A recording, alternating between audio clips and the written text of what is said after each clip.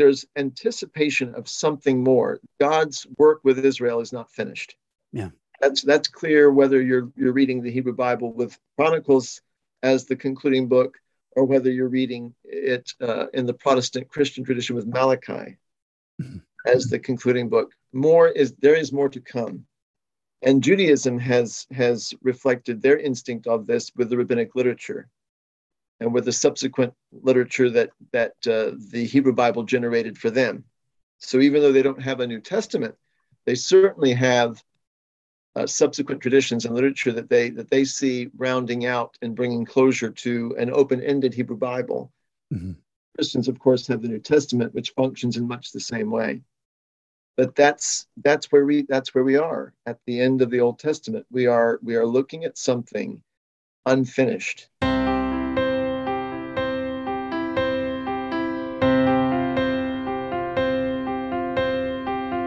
Hey everyone, welcome to Faith in the Folds, a podcast for ministry, biblical studies, and Christian living. I'm your host, Kevin Burr. Today I sat down with Dr. Kevin Youngblood, professor of Old Testament at my alma mater, Harding University, and author of the highly praised commentary on Jonah and the Zondervan Exegetical Commentary on the Old Testament series.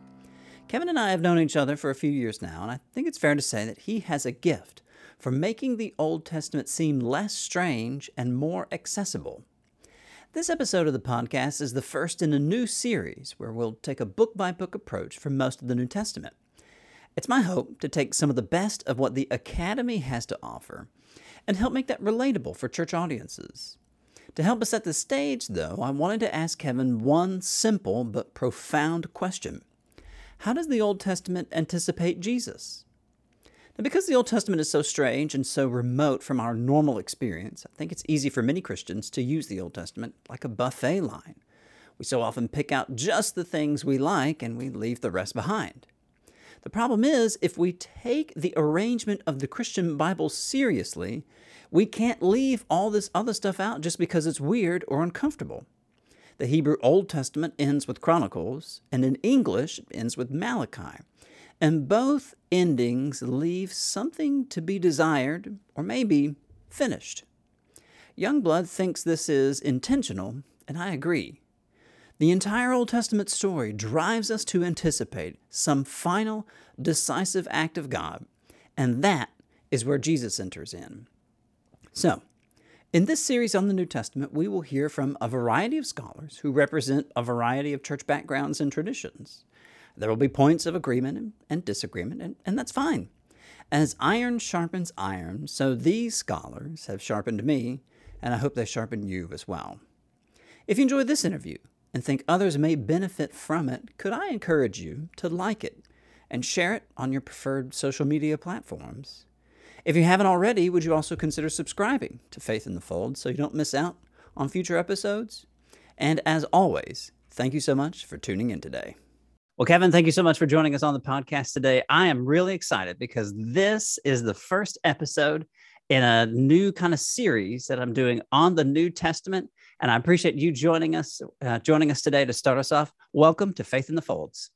Thank you. Thanks for inviting me. Yeah. So you've been teaching at Harding for a few years now, and I know you were elsewhere before then. Help us get to know you a little bit. How long have you been teaching? What kinds of things do you I would say enjoy teaching? That might give something away. What kinds of things do you find yourself teaching the most? Help us know kind of what you're up to these days.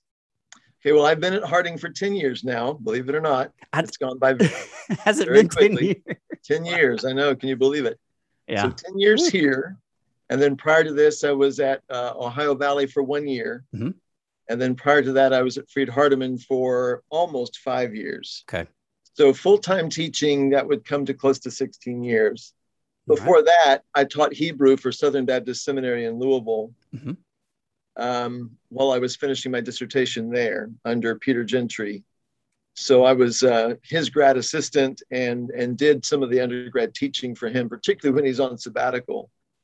He kind of left me his whole language load while he went on sabbatical. And that happened to coincide with my first year of strictly dissertation work. So that if I count that year or so of teaching Hebrew, we're probably looking at about 17 and a half years or so far of teaching.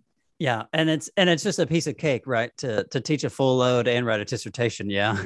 Yeah. Well, it wasn't quite a full load, but it was certainly enough, along with parenting and ministry work and being a husband and all that kind of thing. Yeah. All that combined was certainly more than enough.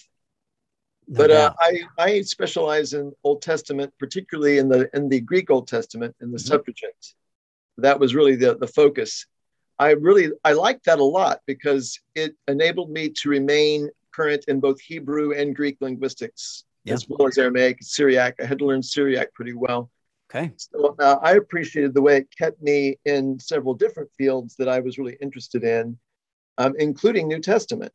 Yeah. So it's enabled me to cross over into the New Testament a good bit, and particularly to focus on certain issues related to the use of the Old Testament in the New.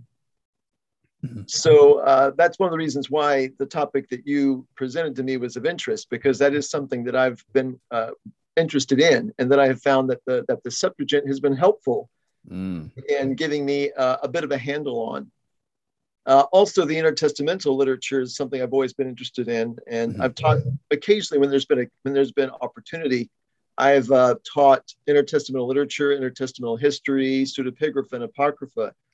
And that's fascinating because that gets you right into that world of Second Temple Judaism, where so much interpretive work is being done on the Old Testament. That is just fascinating. It's so unlike what we do today.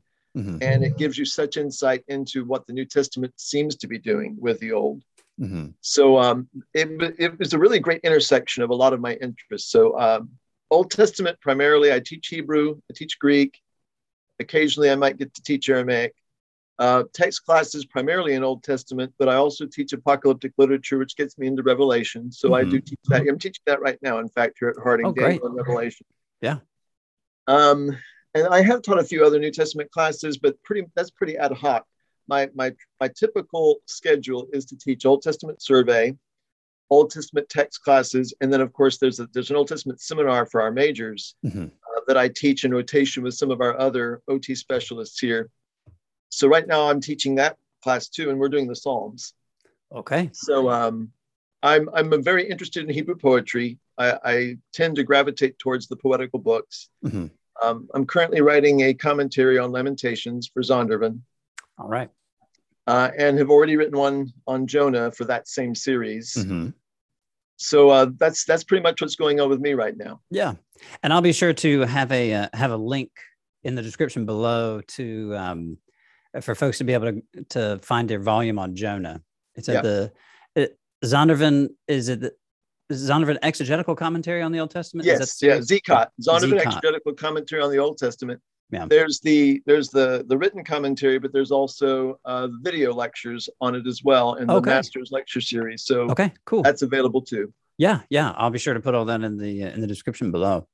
That's I love how you mentioned the intertestamental literature, because on Sunday evenings I've been teaching a Zoom Bible class for our church down here in Corpus Christi. And we've actually been going over the Apostolic Fathers. So not in the middle of the Testaments, but immediately after the New Testament. Mm-hmm. And there somebody was asking me a question about angels the other day. Angels are a perennial topic of interest, right? Somebody was asking me a question about angels the other day. I was like, well, okay. Part of the reason why they probably thought this was there's this book that was written between the Old and New Testament called First Enoch. Now, it wasn't actually written by Enoch, but then I had to go through the whole thing and explain this whole series of Enoch. It's like, maybe that is something that I should teach a church audience, which feels kind of weird, but it would actually make some sense, because it does exactly like what you said, where we have this opportunity to see some developments from the Old Testament, right? Yeah. That fills in some gaps. It definitely fills in some gaps. Yeah. It really does. It really helps us understand. And like, we could just look at the New Testament and realize we are missing some things, because there's not a synagogue to be found anywhere in the Old Testament. Right. We come over here to the New Testament is assuming a lot of these traditions that accrued in this intertestamental period. It was a very furtive period of activity, and we wrongly call it the silent years. Oh, right, yeah. They were anything but silent. Yeah, maybe it wasn't canonical, but it was certainly a time of great theological advance and speculation and literature that's just really quite helpful. Yeah. Yeah.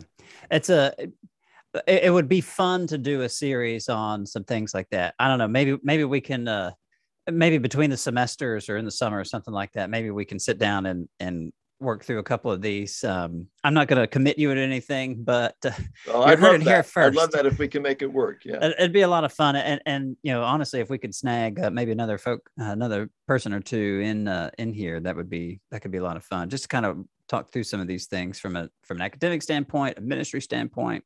I don't know. We're brainstorming here, but we're not here to talk about the intertestamental period. We are here to talk about the Old Testamental period. Right.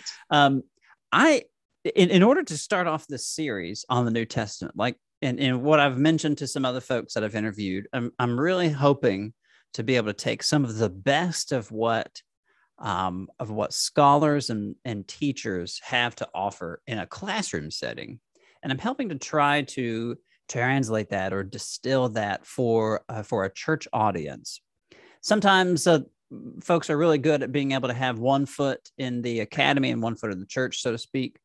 Other times it's left up to, preachers and ministers to be able to kind of take what's really good over here and translate it. And that's what I'm wanting to do with this series. So it just makes sense to start off a series on the New Testament with the Old Testament, because like you mentioned, there's so much that has happened. We've got to be able to bridge the gap somewhere. If we just start with Jesus can get us where we need to go, but to really understand Jesus to the depth and the degree that his earliest followers, and especially his biographers and some of these other folks, understood him. I was wanting to dig into the Old Testament with you a little bit, and so I appreciate you joining us today to be able to do that. The broad question I pitched to you is this: how does the Old Testament anticipate Jesus? That's a huge question, and we really could spend hours and hours on that. Sure. But just at kind of a survey level, help us sort of walk through this notion of, are there certain themes that we see in the Old Testament that aren't resolved? Are there certain promises that have some degree of fulfillment, but maybe experience greater fulfillment in Jesus? Can you, as broad as it is, can you run with that for us for a little bit? That's where you have to start, obviously, is you have to start with that question. Because the New Testament certainly is assuming that the Old Testament does. Yeah, absolutely. It prepares the way in some sense. It anticipates a climactic redemptive activity on Yahweh's part that crystallizes and focuses in something very specific. And you get the sense that the Old Testament is driving towards something like that. But there are better and there are worse ways of understanding the relationship. Okay, yeah.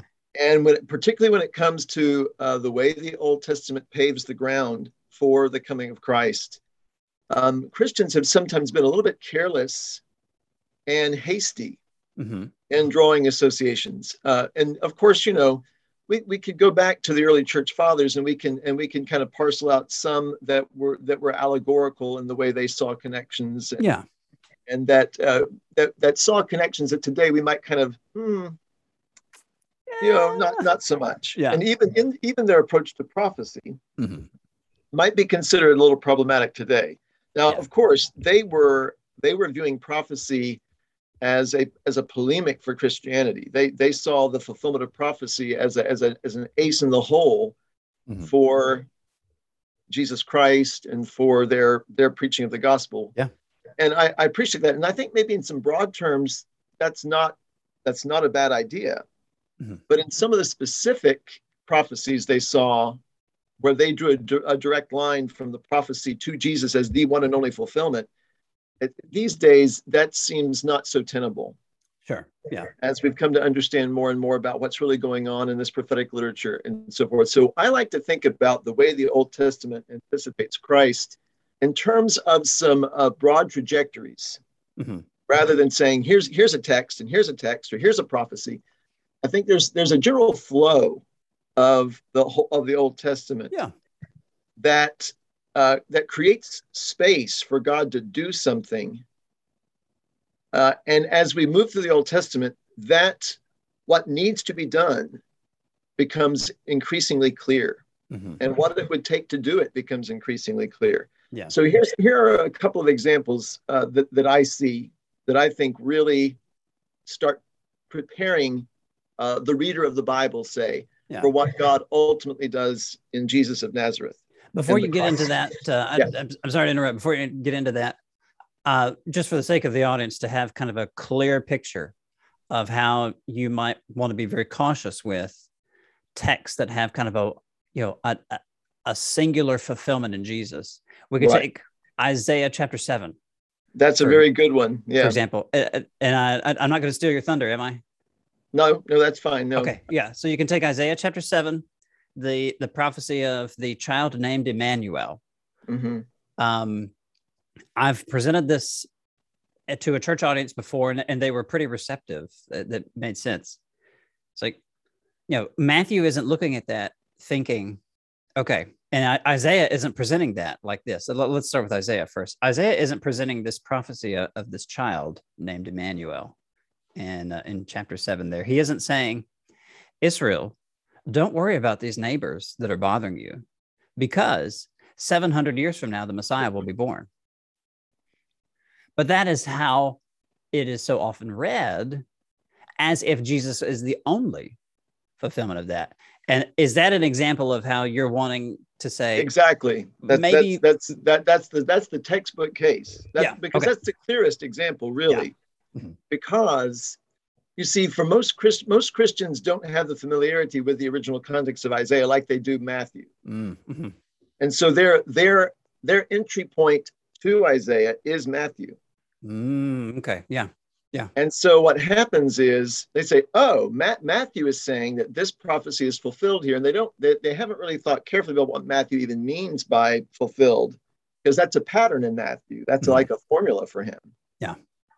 So, but we've always kind of looked at each of those individually and not as a set. Right. When you look at them as a set, and Matthew is developing something here. And so what he means by fulfilled may not be what we think he means. You keep using that word. To look at Matthew's pattern of using that term and what he means by it, then you go, oh, right. Yeah. But if you were looking at Isaiah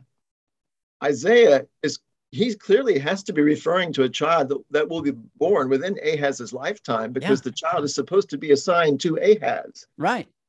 And so you begin to realize that this child that Isaiah is talking about is not a direct prediction of Jesus, but this child is a type of what Jesus will come and do in spades, what Jesus will come and do on an even grander scale. Yeah. Yeah. So it's this idea of how that it's what some scholars call typical messianism. Mm-hmm. You have these Old Testament figures whose activity and function and role anticipate Christ. Yeah. And more often than not, that's how prophecy is laying the groundwork and moving us in the direction of the climactic redemptive activity of God in Christ. It's by means of these preliminary figures who meet the immediate need, but don't meet the ultimate need. Mm-hmm. The ultimate need is still out there, and we sense that there's a remainder left. Yeah. Who's going to wipe it up? Who's going to take care of the bigger issue? But they give us a picture of how God is going to do this. Mm-hmm. So that's a great example of that.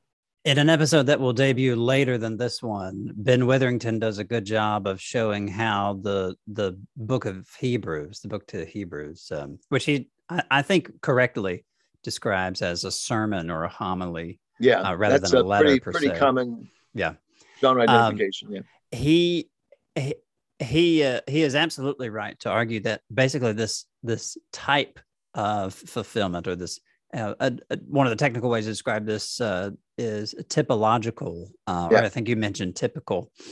But that helps us make sense of Hebrews, because that's exactly how the authors of Hebrews is seeing. Is like, okay, well, we've got all these patterns here in the Old Testament, and they did their jobs well, but ultimately, there needs to be a greater fulfillment And we find that in Jesus, who's better than angels, better than Moses. He's a priestly figure in the order of Melchizedek, because he doesn't get that lineage physically, but spiritually, absolutely he does. Yeah. And so, that's like, and so I think for those who are paying attention here, don't miss Ben Witherington's episode on Hebrews, because we deal a lot with that kind of stuff there. And in an upcoming episode with Jonathan Pennington on Matthew, we absolutely get into this as well. Yeah.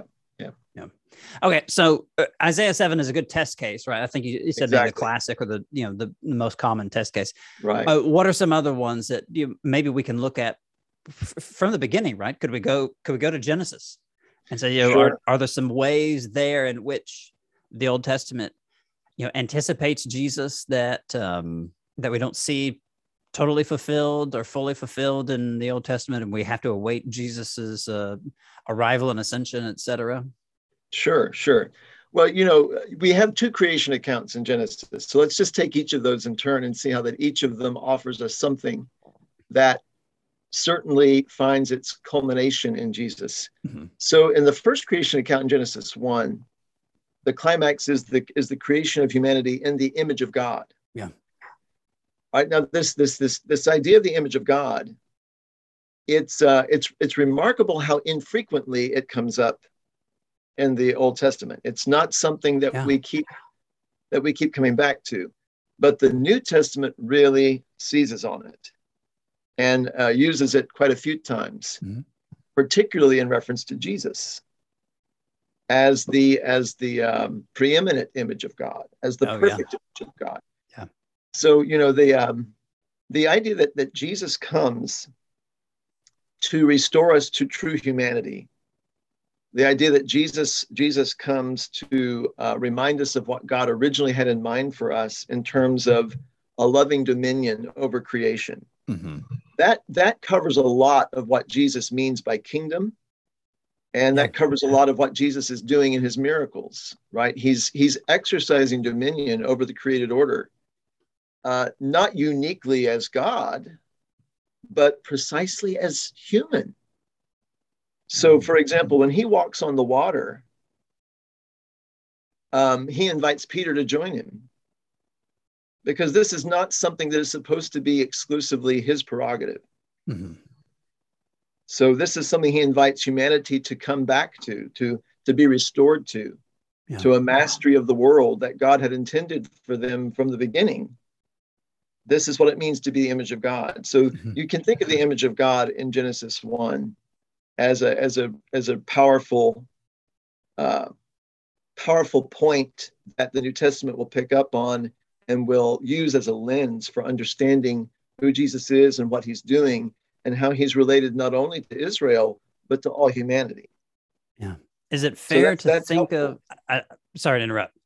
No. Is it fair to think of this idea of being created in the image of God as a commissioned representative of God? Yes. Actually, if you're thinking about the way Genesis 1 as a whole is structured in its ancient Near Eastern setting, it's presenting the cosmos as a kind of temple that Yahweh is about to inhabit. Okay. And it follows the general procedures of dedicatory texts of temples that we know of from ancient Near East. So, for example, the 7-day schema of Genesis 1 is a typical period of time for dedicating a temple. Okay. Yeah. So you can see how there's a lot of it. We miss it because we're not familiar with the associations. But you don't just build the temple and then jump in Israelite, right? They're thinking this is about a temple. Yeah. Okay. So the cosmos is being prepared to function as a temple for Yahweh's habitation, where he can commune with his creatures. So the final act of preparing a temple for cultic use is the installation of the deity's image. Yeah. So what happens here is God creates humankind to be his idol, to be his image, and then he installs humanity in the cosmic temple, and that represents his presence on earth. Now, not that God won't be present, he will, but he'll be present in an invisible way. But God also wishes to have a visible presence. So his visible presence of his invisible reality is humankind. And Jesus comes and fills that function. Interestingly, of course, Jesus not only fills that function, but he fills the function of the temple itself as well. Right. So you've got both going on in the New Testament there, but particularly the image of God, I think, is easier for us to relate to. To help kind of folks who might not be familiar with the Hebrew or Greek behind this word image, correct me if I'm wrong, but the Hebrew and also the Greek term in the Septuagint are often translated as idol. Is that right? In other texts. In other texts, right? Not here in Genesis, Genesis 1. Yeah. But for elsewhere. Example, right. The Hebrew word selim, the Hebrew word is selim, and it's used in other contexts of idols. And of course, the Greek word is icon, where we get our word icon from. Yeah. I was trying to pull it up. I've got my Septuagint here. Yeah. Image, icon. And so you've got that kind of, and yes, in other contexts that can refer to idols, but it raises an interesting point, just as kind of a sideline, that God's prohibition against idolatry is not because God does not have an image, it's because he does, and you're it. Yeah. And so you're not permitted to dodge that bullet. Right. By creating something else and calling that the image of God. We are called not to make images of God. We are called to be the image of God. And Christ in particular reminds us of that in the most powerful way. Yeah. By fully exemplifying what that means. Yeah. And so in this sense, then we could even see really page 1 of the Bible, right?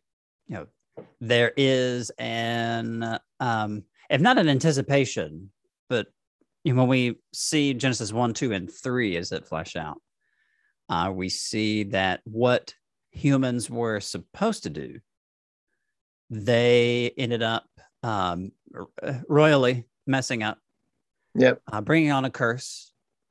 And then, as you've mentioned, Jesus really helps remind us and helps bring us, helps break the power of that curse by doing the kinds of things that humanity would have been doing or should have been doing all along. Is that a pretty good summary of? Yes, exactly. That's exactly it. Yeah. And then when you move to Genesis 2 and 3, the second creation account, this humanity is further differentiated as male and female, further differentiated as Adam and Eve. And of course, the New Testament's understanding of Jesus as a new Adam is well known. But I would argue it's not just in those places where he's explicitly referred to as the new Adam, or I prefer to say the last Adam. Yeah, that's fair. I don't like to say the second Adam because I think there's a lot of Adamic figures throughout the Old Testament. So he's not the second, but he is the last. He is the final Adam. Yeah. The perfect Adam. So, Paul, of course, uses this explicitly in Romans 5 and in 1 Corinthians 15. Those are the only two places where you see it explicitly, but I think you see it in a lot of other places implicitly. So I think, for example, of Mark's very odd version of the temptation story, very abbreviated, basically non-existent, right? Right. Well, he says he was in the wilderness, and he was surrounded by wild beasts, and angels attended to him. It's very, very brief, right? You don't get the 3 temptations like you do in Matthew and Luke.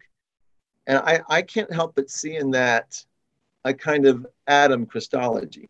Because here is Jesus. He's like Adam, surrounded by the animals. He's living in harmony with them. He's exercising mastery over them. So I think it just kind of it reminds me of Adam. And you just see this in a lot of other places as well, where Jesus does things or performs functions that are reminiscent of the role God gave to Adam. So you don't have to look only at those texts where there's an explicit connection made with Adam. I think there are other places in the New Testament where Jesus is fulfilling an Adamic role, or fulfilling what some might even call an Adamic covenant. Luke's genealogy brings out that connection. It does, more strongly as well. Yeah. Matthew tried to do something different. Takes it all the way back to Adam. Yeah. That's right. That's Yeah. right. And so Another thing I would Jesus say about here. yeah, go ahead. No, go ahead. So Jesus here is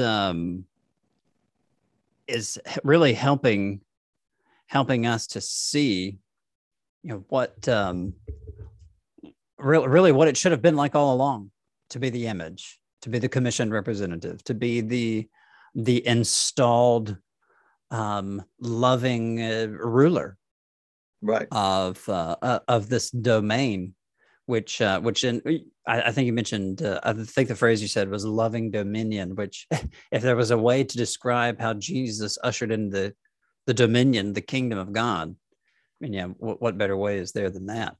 Yeah. What about the curse in Genesis 3? Is there something in there that we see most appropriately or best fulfilled by Jesus? Well, yeah, Genesis 3:15 became a touch point in early Christianity, so much so that it even acquired its own name, the Proto-Evangelium, right? This idea of the first rendition of the gospel, or the first hint of the gospel, comes in this statement that Yahweh makes to the serpent when he says, "I'll put hostility between your offspring and the woman's offspring. He will bruise his heel, but he will bruise your head," kind of idea, right? Which seems to launch a very long trajectory of warfare between whatever the offspring of the serpent is, whatever we understand that to be, and humanity, the offspring of the woman, which would be humanity, right? Yeah. But culminating ultimately in Jesus, who on our behalf wins the decisive battle. Yeah. With the forces of evil that seem to be represented by this serpent, which is pretty clearly a symbolic figure in the garden for the forces of chaos and death. And that's certainly the way the serpent functions. So all those forces of chaos and death, whatever manifestation they take, they ultimately meet their match in Jesus of Nazareth. Yeah. And especially ultimately in his death on the cross, where he disarms them and defeats them in a very surprising and counterintuitive way. So, the early church was brilliant, really, in its recognition of those two touch points and how they connect. And even though sometimes we tend to bring them together a little too quickly without connecting all the dots, I do think it's right to see that trajectory. In fact, the New Testament, in some places, is already hinting at that, right? Like even in Romans 16, Paul makes this really interesting kind of cryptic statement: the God of peace will soon crush Satan under your feet, which sounds like an allusion to Genesis 3:15. Yeah. Certainly, John in Revelation picks this up and he identifies Satan with the serpent and demonstrates his defeat. So you've got that already going on in the New Testament, and the church really took that and ran with it. I think to great effect. It makes a good point. So I think the Proto-Evangelium is a good place to go to see that something really huge is addressed here that you never sense is fully wrapped up in the Old Testament by any means. And that's really the point that I wanted us to get to, at least with this conversation of from Genesis 1, 2, and 3, is that you just don't see this wrapped up in any satisfying way. It's really hard to read through the Old Testament and think, okay, yeah, they nailed it. They got it. What more is there to do? The serpent's head is crushed. I mean, it's really hard to read through there and feel as if this promise has been fulfilled in any kind of satisfying way. Yeah. So as we move through Genesis, we come to a promise made to a guy named Abram, which is renamed Abraham. Yeah. And again, we see how God has made a promise to him that is experiencing some degree of fulfillment right through the Old Testament. We see Abraham's family grow, but like we were saying just a minute ago, you can't read this story, really, Genesis 12 through Malachi. You can't read the rest of the story and think, yeah, this family is as numerous as the sand on the shore, and they have blessed the nations. And right. so what's the promise is so big. It is, and yet it feels like it's kind of hanging there in the end. Something that Jonathan Pennington will make clear in our episode on the Gospel of Matthew is that yes, Matthew really drives home this notion that Jesus serves as a new and greater Moses figure, but he also argues that that Jesus really serves as a son of Abraham and son of and it kind of brings this notion home a little bit for where the fulfillment of these promises to Abraham are found in Jesus. Yeah. Can we talk about that for a little bit? Well, yeah. Well, I have always believed that there's a very strong relationship between the Abrahamic covenant and the Davidic covenant. Mm-hmm. And I think the New Testament brings these together very well when it is explaining how Jesus is tying the two together and fulfilling them both. But if you'll notice, the Abrahamic promises, the Abrahamic covenant keeps expanding even within just the Abraham story.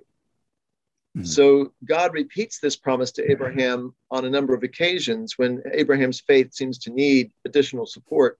And with every repetition, there seems to be something new, some expansion. And on one occasion, he even says, kings will come from your loins. So already in the Abrahamic promise, mm-hmm. Abraham is being reassured that there's more here than just a multitude of descendants. There are descendants that will occupy very significant roles, kingly roles. So I think you're anticipating David there. And I think the Davidic covenant really is kind of a reiteration of the Abrahamic covenant because it's a land grant covenant. Right. The way the Abrahamic covenant is, it's very different from Sinai. Mm-hmm. But the Abrahamic covenant and the Davidic covenant are very similar in that God is doing all the committing and requires very little in response on the part of the covenant partner. Yeah. And it entails in both cases, I'm going to give this to you. I'm going to give you this land. And it keeps expanding until it's the whole world. I mean, Psalm 2 already seems to anticipate that what God is ultimately going to give to the Davidic descendant, which is also the Abrahamic descendant, is not just Dan to Beersheba, the Mediterranean to the Transjordan area. It's the whole world. Yeah. Ask of me, and the nations will be your inheritance. The ends of the earth will be your possession. So the Old Testament is expanding this promise all the way through. And so when Jesus comes and he begins to reiterate the promise in much more global terms, we've been well prepared for that if we've been paying attention. Yeah, okay. Yeah. I don't know that I had noticed, or if I had, maybe I just hadn't had it considered it like a gradual expansion of the promise. Fascinating that the promise is expanded upon, right? It's not trimmed back. It's like, God's not saying y'all have continued to mess this up, so I'm going to trim back. I'm going to trim back what I promised you initially. It's okay. Right. But it's not only will I do what I've said, I'll do more. Yeah. Right? It's kind of like parallelism, right? That really puts into perspective statements from Paul, where blessed be the God who you can do it far exceedingly abundantly more than we can ask or imagine. We've already seen that kind of stuff. Put it in Old Testament perspective. Yeah. That's I like that. That really brings home some depth there to Paul. Who knew that reading the Old Testament would help you understand Paul better? Reading the Septuagint, especially. Mm-hmm. Yeah. So we've got. I think we could probably touch on Moses. I mean, it would make sense to touch on Moses. Definitely. For a moment, and then maybe we could get into some of the prophets and the Psalms a little bit. Moses' statement there near the end of his life, a prophet like me will arise. I mean, that obviously hints at something, but I think we could maybe go back to Sinai and ask, God is doing something particular with Moses on Sinai. It appears that Jesus in another way is doing something similar, at least in Matthew 5-7. What are maybe some connections that we can draw here for this? Well, I'm glad you brought up Sinai, because this gets us back to one of those broad trajectories the Old Testament is developing that I think really is a framework for understanding how it anticipates Jesus. Mm-hmm. God does something at Sinai that is going to become typical of Yahweh. He descends, he comes down. He comes down first on the peak of the mountain. Mm-hmm. And Moses, of course, goes back and forth to mediate between Yahweh and Israel. Book of Exodus, Yahweh descends the mountain and he fills the tabernacle. Mm-hmm. And what we see here is Yahweh sets a precedent that Yahweh will always come to us. We will not have to go to him. In fact, he prohibits Israel from even touching Sinai, much less climbing it. Right. I think this is interesting because Yahweh seems to be contrasting Sinai here with Babel. Sinai is no Babel. You don't climb it. You don't climb Sinai to get up to me. So I know it sounds harsh when one of the first commands Israel ever hears out of God's mouth is, don't touch my mountain. If you touch my mountain, you'll die. Yeah. That's not a great first impression for God to make. But I think what God is really saying there is, stay where you are. I'm coming to you. And sure enough, he does. He comes and he fills the tabernacle, and then he lives in their very midst, and he guides them through the wilderness in this way. Mm-hmm. So God kind of sets this precedent of coming to his people. He meets them where they are. So he does that at Sinai. He does that in Jesus, and he does that yet again at Pentecost. He is forever coming down. Yeah. He never brings us up to him. He comes down to us and lives with us. Oh, goodness. So that's a broad way in which the Old Testament is kind of preparing us. And even in Revelation, the New Jerusalem descends from heaven. Yeah. Right. So God is coming to us yet again. Yeah. That's where I was going to go. Yeah. Revelation 21, which picks up on promises from Isaiah 65 and 66. Exactly. Right. This, oh, wow. That is, and that makes, I mean, you see that downward movement in Philippians 2. Right. This beautiful Christological passage that in a later episode that will debut after this episode debuts, but I haven't recorded it yet, so I'm not exactly sure how Nijay Gupta is going to talk about this. But he's got an episode on Philippians, and he calls it an ode to Christ in verses Philippians 2:6-11. There, you very much see again the same downward movement. Yes, that you've been describing. Yeah, that's consistent, and that's not just Jesus; that's Yahweh. Mm-hmm. Jesus only does what he has seen the Father do already, and the Father has come to us. Yeah, that precedent is already established in the Old Testament. I really insist on that. I make a big point of that when I teach Old Testament theology, is that Yahweh has prepared us well to stay put and let him come to us. Mm-hmm. This is why Babel is a bad idea. I'm glad you mentioned Babel again, because I was going to ask you to return to that. Was that a common? I didn't prepare you for this question, but we're riffing here. So was that a common notion in the ancient world of trying of individuals or races trying to initiate on their own accord some greater connection with their God by forcing the God's hand or something along those lines? Yeah, definitely. Of course, Babel is a ziggurat. Yeah, an ancient Near Eastern temple. Right. Right. A ziggurat is basically a man-made sacred mountain. Yeah. So what you're doing is you're making a sacred mountain, and you are building a sanctuary at the top where the gods are obliged to meet with you. But there's a staircase that goes up to it that you climb up there, and you get your audience with the gods. It's virtually guaranteed. Yeah. So it's divination in general is about manipulating the spiritual realm. Yes. I've mentioned this before. Right. Corpus Christi is kind of a weird mix of cultures, and something that I don't know how this happened, but after we moved down here last year, last August, there were a couple of things that were mentioned where it was helpful for me to explain to either some of the staff members or some of the folks at church. Okay, here's what ancient views of magic are like. Now, I mentioned Corpus Christi because this mix of culture, magic and divination and spiritualism and things like that. That runs.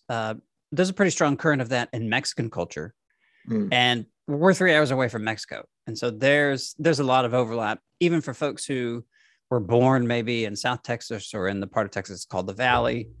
They still have a Mexican cultural influence despite having been born here in Texas. And a number of times this last year, I've had to explain to folks exactly what you just said, that you described it, divination, not the same thing, but related to that is this ancient practice of magic. Very related, yeah. I know Greco-Roman magic a little bit better just because my emphasis is in New Testament, but the idea is the persuasion or coercion of spiritual entities to do what you want them to do. Mm-hmm. And you can do that through incantations, certain plants and roots and mixing things and things like that. And actually some of this intertestamental literature that we talked about earlier, First Enoch goes into some of how some of the sins of the angels who rebelled was that they taught humans they how taught to humanity do divination. Yes, things. That's right. Yeah, they taught them how to do these kinds of things. Right. And so the purpose of one who would descend the staircase of this ziggurat to meet with their God, they would go up there and perform certain ceremonies, right? That, like you said, would oblige the God to come and meet with them. And there's an implicit, a clear but implicit prohibition that you are not going to treat Yahweh this way. Exactly. Yahweh will not suffer to be treated this way. Right. Deuteronomy 18 is just one good example of how prophecy is supposed to function in Israel as a substitute for most forms of divination. Mm. So Israel's very, very limited into what she can do in terms of divination. She's allowed to cast lots. Right. Yeah. Prophecy is permitted, which some would include in divination. But in neither of those cases do they function in the typical way that you would think of ancient Near Eastern divination. They're not coercing Yahweh to do these things. Right. And the reason why is because, unlike the rest of the ancient Near Eastern world, where they understood there to be this great symbiosis between humanity and the gods, Israel rejected that idea. There was no great symbiosis. So Israel introduces this unique, groundbreaking idea of the aseity of God, this radical independence. God is independent of his creation, intimately involved, but not because he has to be. Mm-hmm. Because he wants to be, he desires to be. And so you get this sense of unconditional love now that you could not have had otherwise, because God would have needed something from us. I think even the message of the burning bush, the fact that the fire doesn't need the bush, the fire doesn't consume it, it doesn't draw its energy from the bush. The fire is independent of the bush. Yeah, that's why the bush can remain intact. It's because the fire burns on its own. Yeah, it doesn't require fuel. That's Yahweh saying, this is how I want to interact with Israel. I want to dwell in Israel's midst without requiring anything from Israel, without having to have anything. He requires things, of course. Yeah. But not because he has to have it, not because it's necessary for his survival. Mm-hmm.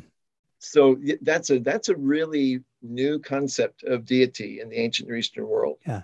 Let me ask one more question along these lines, and then we can move to the Psalms and the prophets and how they anticipate Jesus. I can see what you've said makes perfect sense to me. I can see how someone might ask a question. Okay, well, what about sacrifices? The God didn't need those, but like you said, he did require them. Yes. In some ancient Near Eastern religious cults, and I don't use a cult. I use a cult in the term technically, in this setting, not like, the Branch Davidians from Waco or whoever that group was. Yeah, 20 years I understand ago. what you mean. You're using For the sake of the audience, yeah. The ritual of the temple, right? Yeah. So how, correct me if I'm wrong, but other ancient Near Eastern practices and practitioners, religious practitioners, they would offer sacrifices to their god because it was understood that the god or goddess needed those things. Is that generally correct? Yeah, well, I mean, Atrahasis is a great example where at the end of the flood story in Atrahasis, the flood hero in that story, he leaves the ark and he builds an altar and sacrifices some of the animals that he took on it. Well, the gods had miscalculated, of course, when they decided to wipe out humanity. They forgot that they needed their sacrifices to eat. And so when he begins to burn the sacrifice, the smell attracts the gods. And Atrahasis says they swarmed like flies around it because they were so hungry from having gone so long without sacrifices. Now contrast this with Psalm 50. Mm-hmm. In Psalm 50, God says, if I were hungry, I would not tell you. The cattle on 1,000 hills belongs to me. Yeah. Now, and I would say it's not that the Old Testament rejects the notion that God eats the sacrifice, because there are texts that indicate he does. Okay. But God doesn't eat them because he needs to. God is a social eater. He eats because because it communicates communion. Mm-hmm. He eats in order to bond with Israel. He doesn't eat because he needs it. And of course, he doesn't literally eat at all. But he uses that imagery of eating because eating was a very social and communion-forming activity. Yeah. And so God describes himself as consuming the sacrifice, or particularly in Malachi, the sacrifice is described as an offering of food for the deity, right? Yeah. But it's not because God needs it for nourishment. It's because God simply chooses to eat with us in order to connect, in order to bond, right? Yeah. That was a fascinating tangent. I'm glad we tracked that through a little bit. Let's turn to the prophets. Yeah. And then we can get to the Psalms as well. We mentioned Isaiah 7 at the top of the interview. There are some other themes, right? There's some other big themes that we could look at the prophets. What are maybe one or two of those big themes that we see presented in the prophets, but not ultimately fulfilled until we get to Jesus? Well, sure. Well, let's start with one of the most famous ones, because it actually connects well with Moses. Okay. In my opinion, I may be parting company here with most of my colleagues in Old Testament, but Isaiah 53 is well known as a text that many read as anticipating Jesus' sacrificial act on our behalf. And certainly the New Testament will appeal to it as a means of understanding Jesus' sacrificial act in many texts. I would argue that Isaiah 53 has often been misunderstood as Davidic. Okay. And I don't think it's Davidic. I don't think it makes a lot of sense as a Davidic. So Isaiah 53 has often been read as anticipating a David-like figure, a Davidic kingly figure. Okay. And it doesn't make any sense to me that way. When you actually read what Isaiah 53 is talking about, his face was so disfigured that he was, people were horrified by his appearance. That's Moses. That's not David. I can't ever think of a time that David ever had a visage that frightened people, but I can think of a time when Moses did. Right, yeah. And so what I think is really happening here is Isaiah 53 is reiterating and reinforcing the promise of Deuteronomy 18, a prophet like me will come. And Isaiah 53 is describing the role that prophet will play. And I think you have a whole succession of prophets that in some sense approximate that role, Isaiah being one of them. Yeah. But none of whom completely exhaust it. Yeah.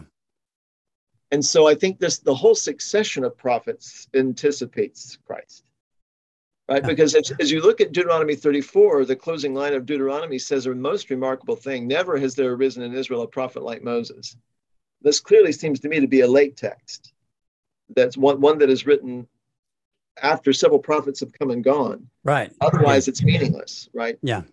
So you're looking at a text here that probably is in the final stage of the Pentateuch's redaction, that's looking back on the prophetic succession and saying, where's that prophet that actually matches or exceeds Moses? Well, we haven't seen him yet. Yeah. Right. So the whole line of prophetic succession is moving in a direction that doesn't, within the Old Testament scope anyway, and that's true whether Protestant or Catholic, doesn't ever reach the one who is able to match or exceed what Moses accomplished. And we're clearly told to anticipate that in the Old Testament already. And Isaiah 53, that's why it stumps Jewish and Christian interpreters alike who are trying to understand it in its original context. It's like, who is this? Who is the prophet talking about here? Well, the prophet, I think, is talking about this new Moses that we're waiting for, and still hasn't come, and that they're hoping will come in the wake of their experience of captivity. Now that they've returned, so the context, I think, in Isaiah 53 is amongst the community of those who have returned, and they're like, okay, where is this promised prophet who will take us from here? Yeah. So I think if we think of Isaiah 53 in Mosaic terms, that really becomes helpful, and we can make even better sense of what the New Testament is really doing with the text. Yeah. I normally had heard Isaiah 53 focusing on either just an individual, right? Or perhaps being a way of speaking about Israel, the nation. And those, both of those made sense. I hadn't heard of taking this as kind of an echo of Moses types. Yeah. But the way you explained it here, that does make sense, and that, especially with this peculiar mention of the face that is startling. Yeah. I can see that. And he sprinkles the nations with blood. Oh, yeah. The only person I can think of that ever sprinkled Israel with blood was Moses. He took the hyssop plant and sprinkled Moses. Well, this prophet, like Moses, is going to do the same thing, but he's going to do it to the nations, not just to Israel. Yeah. There's a lot in there, and I think it's what's his name? The Old Testament scholar that first put me onto this. Christopher Seitz. Christopher Seitz has an excellent article where he takes this Mosaic reading of Isaiah 53. I think it's thoroughly convincing. Okay. Yeah. Yeah. But that really, I think, helps to set things up for Jesus, because Matthew in particular, and I think other New Testament authors as well, really capitalize on Jesus as the prophet like Moses. Oh, definitely. Yeah. Yeah, definitely. It'll get mentioned in the episode with Jonathan Pennington. There's a standard work that I think was published maybe in the 80s or so. It's called The New Moses, a Matthean Typology, written by a gentleman named Dale Allison, who is... Yeah, I'm familiar with Dale Allison's work, his commentary on Matthew in the International Critical Commentary. Yeah. Yeah. For the sake of the audience, Dale Allison is probably still one of the foremost Matthew scholars in the English speaking world. And and Dale Allison's particular religious convictions are kind of hard to pin down. But believer and skeptic alike agree that Dale Allison has really picked up on something that seems to be clear these days. And so that's, you're right to mention Matthew. I like that notion. Let's turn to the Psalms as we kind of wrap up here. Yeah, there's some obvious Psalms that that we can look at, but is there Is there something in particular that you would want to mention that really help us kind of see? It's like, okay, these are talking about their situation, but they're also anticipating something newer and greater, and so on. Well, when I think about the Psalms anticipating Christ, it's not so much. I'm not really drawn to any particular psalm so much, as I am the story that the Psalms are telling as a whole. Because as you look at the way the Psalms have been arranged, as I understand them, the Psalms are really wrestling with the demise of the Davidic dynasty and the crisis that has brought to the faith of Second Temple Judaism. Yeah. And so what you see happening as you move through the Psalms is you see this idealization of David. David is like this ideal king who trusts in Yahweh, who runs to Yahweh as his refuge again and again, and he's delivered over and over again. And he becomes this model of one who proves in his own experience Yahweh's fidelity and reliability as a savior. But then his dynasty fails. And that becomes especially clear in Psalm 89. Where it just seems to me that Psalm 89 is just very clearly marking the demise of the Davidic dynasty. It says his scepter is in the dust, his crown is in the dust, his throne is toppled, and is asking God the question, God, where's your steadfast love to your servant David?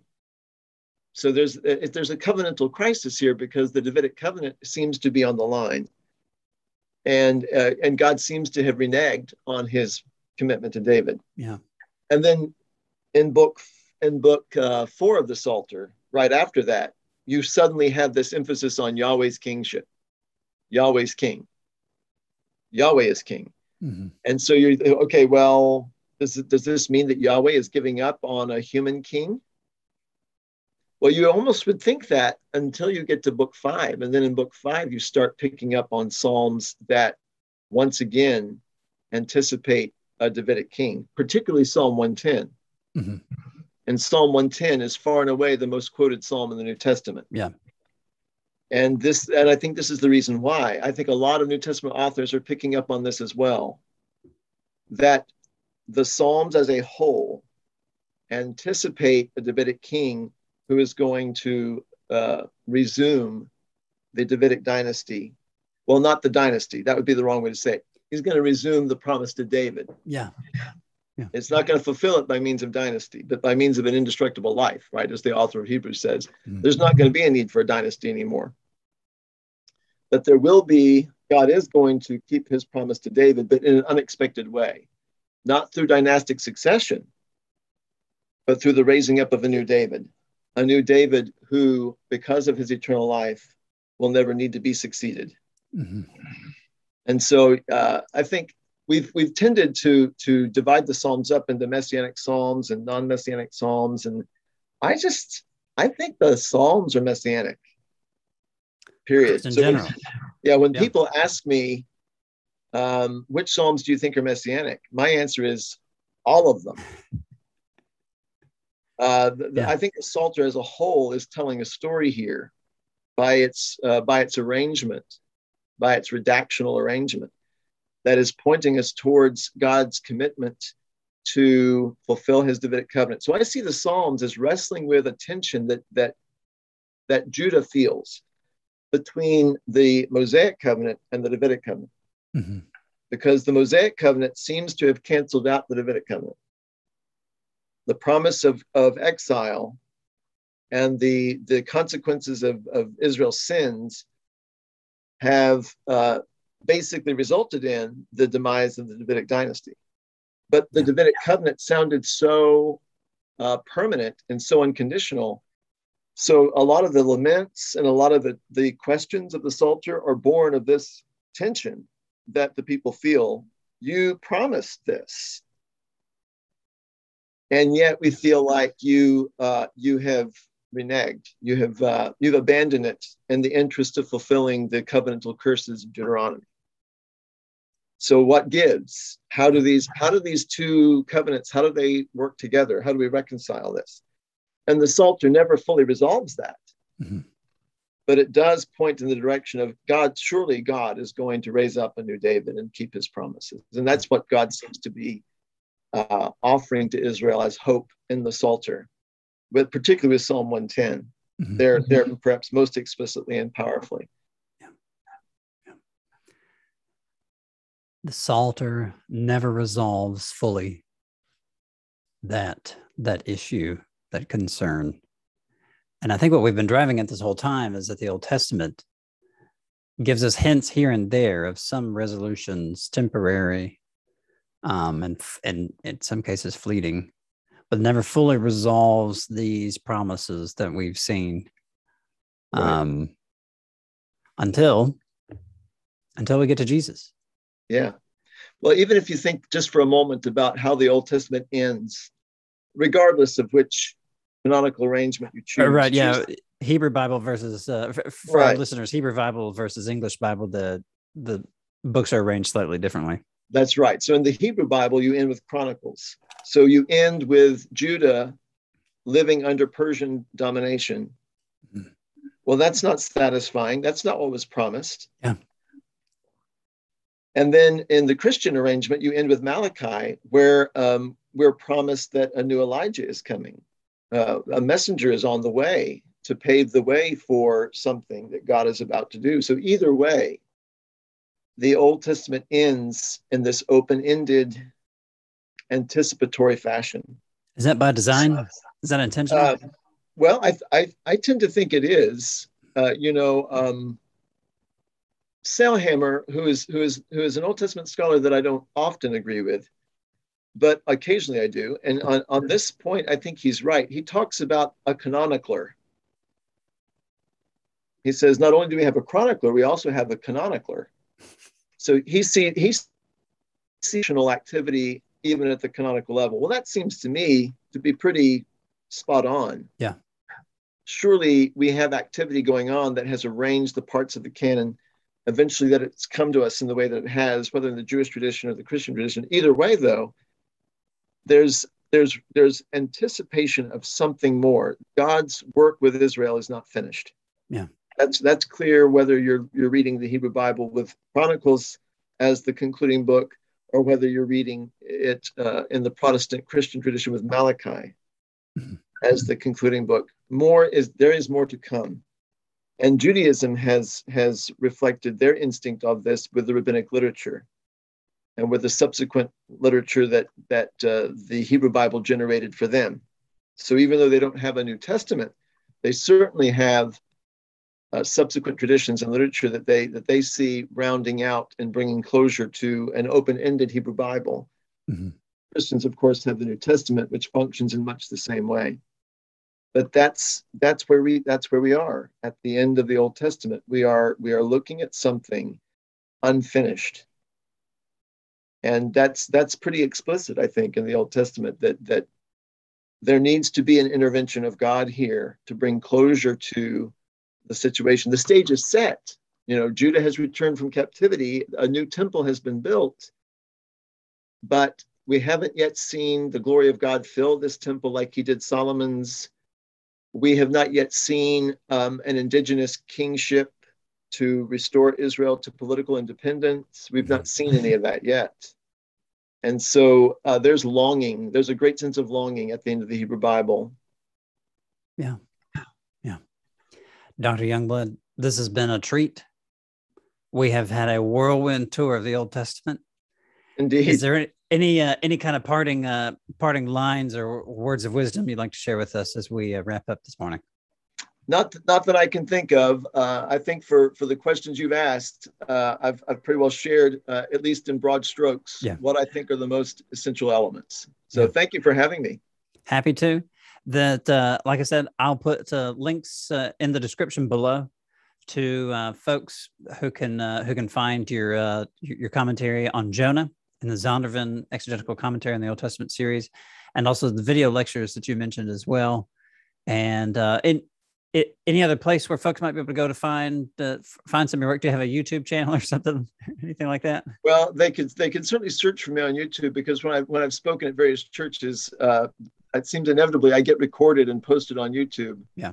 Okay. Whether I grant permission or not. So I have run across, I've been surprised sometimes at what comes up. So you can look for me there. I have an academia.edu page as well, where I post some things. And of course, Harding has an author's works website attached to our library where I keep some of my works as well. So some of the stuff that I haven't really published, just papers I've written, those are available there. Some of my published works that are a little bit older might be available there too. Mm-hmm.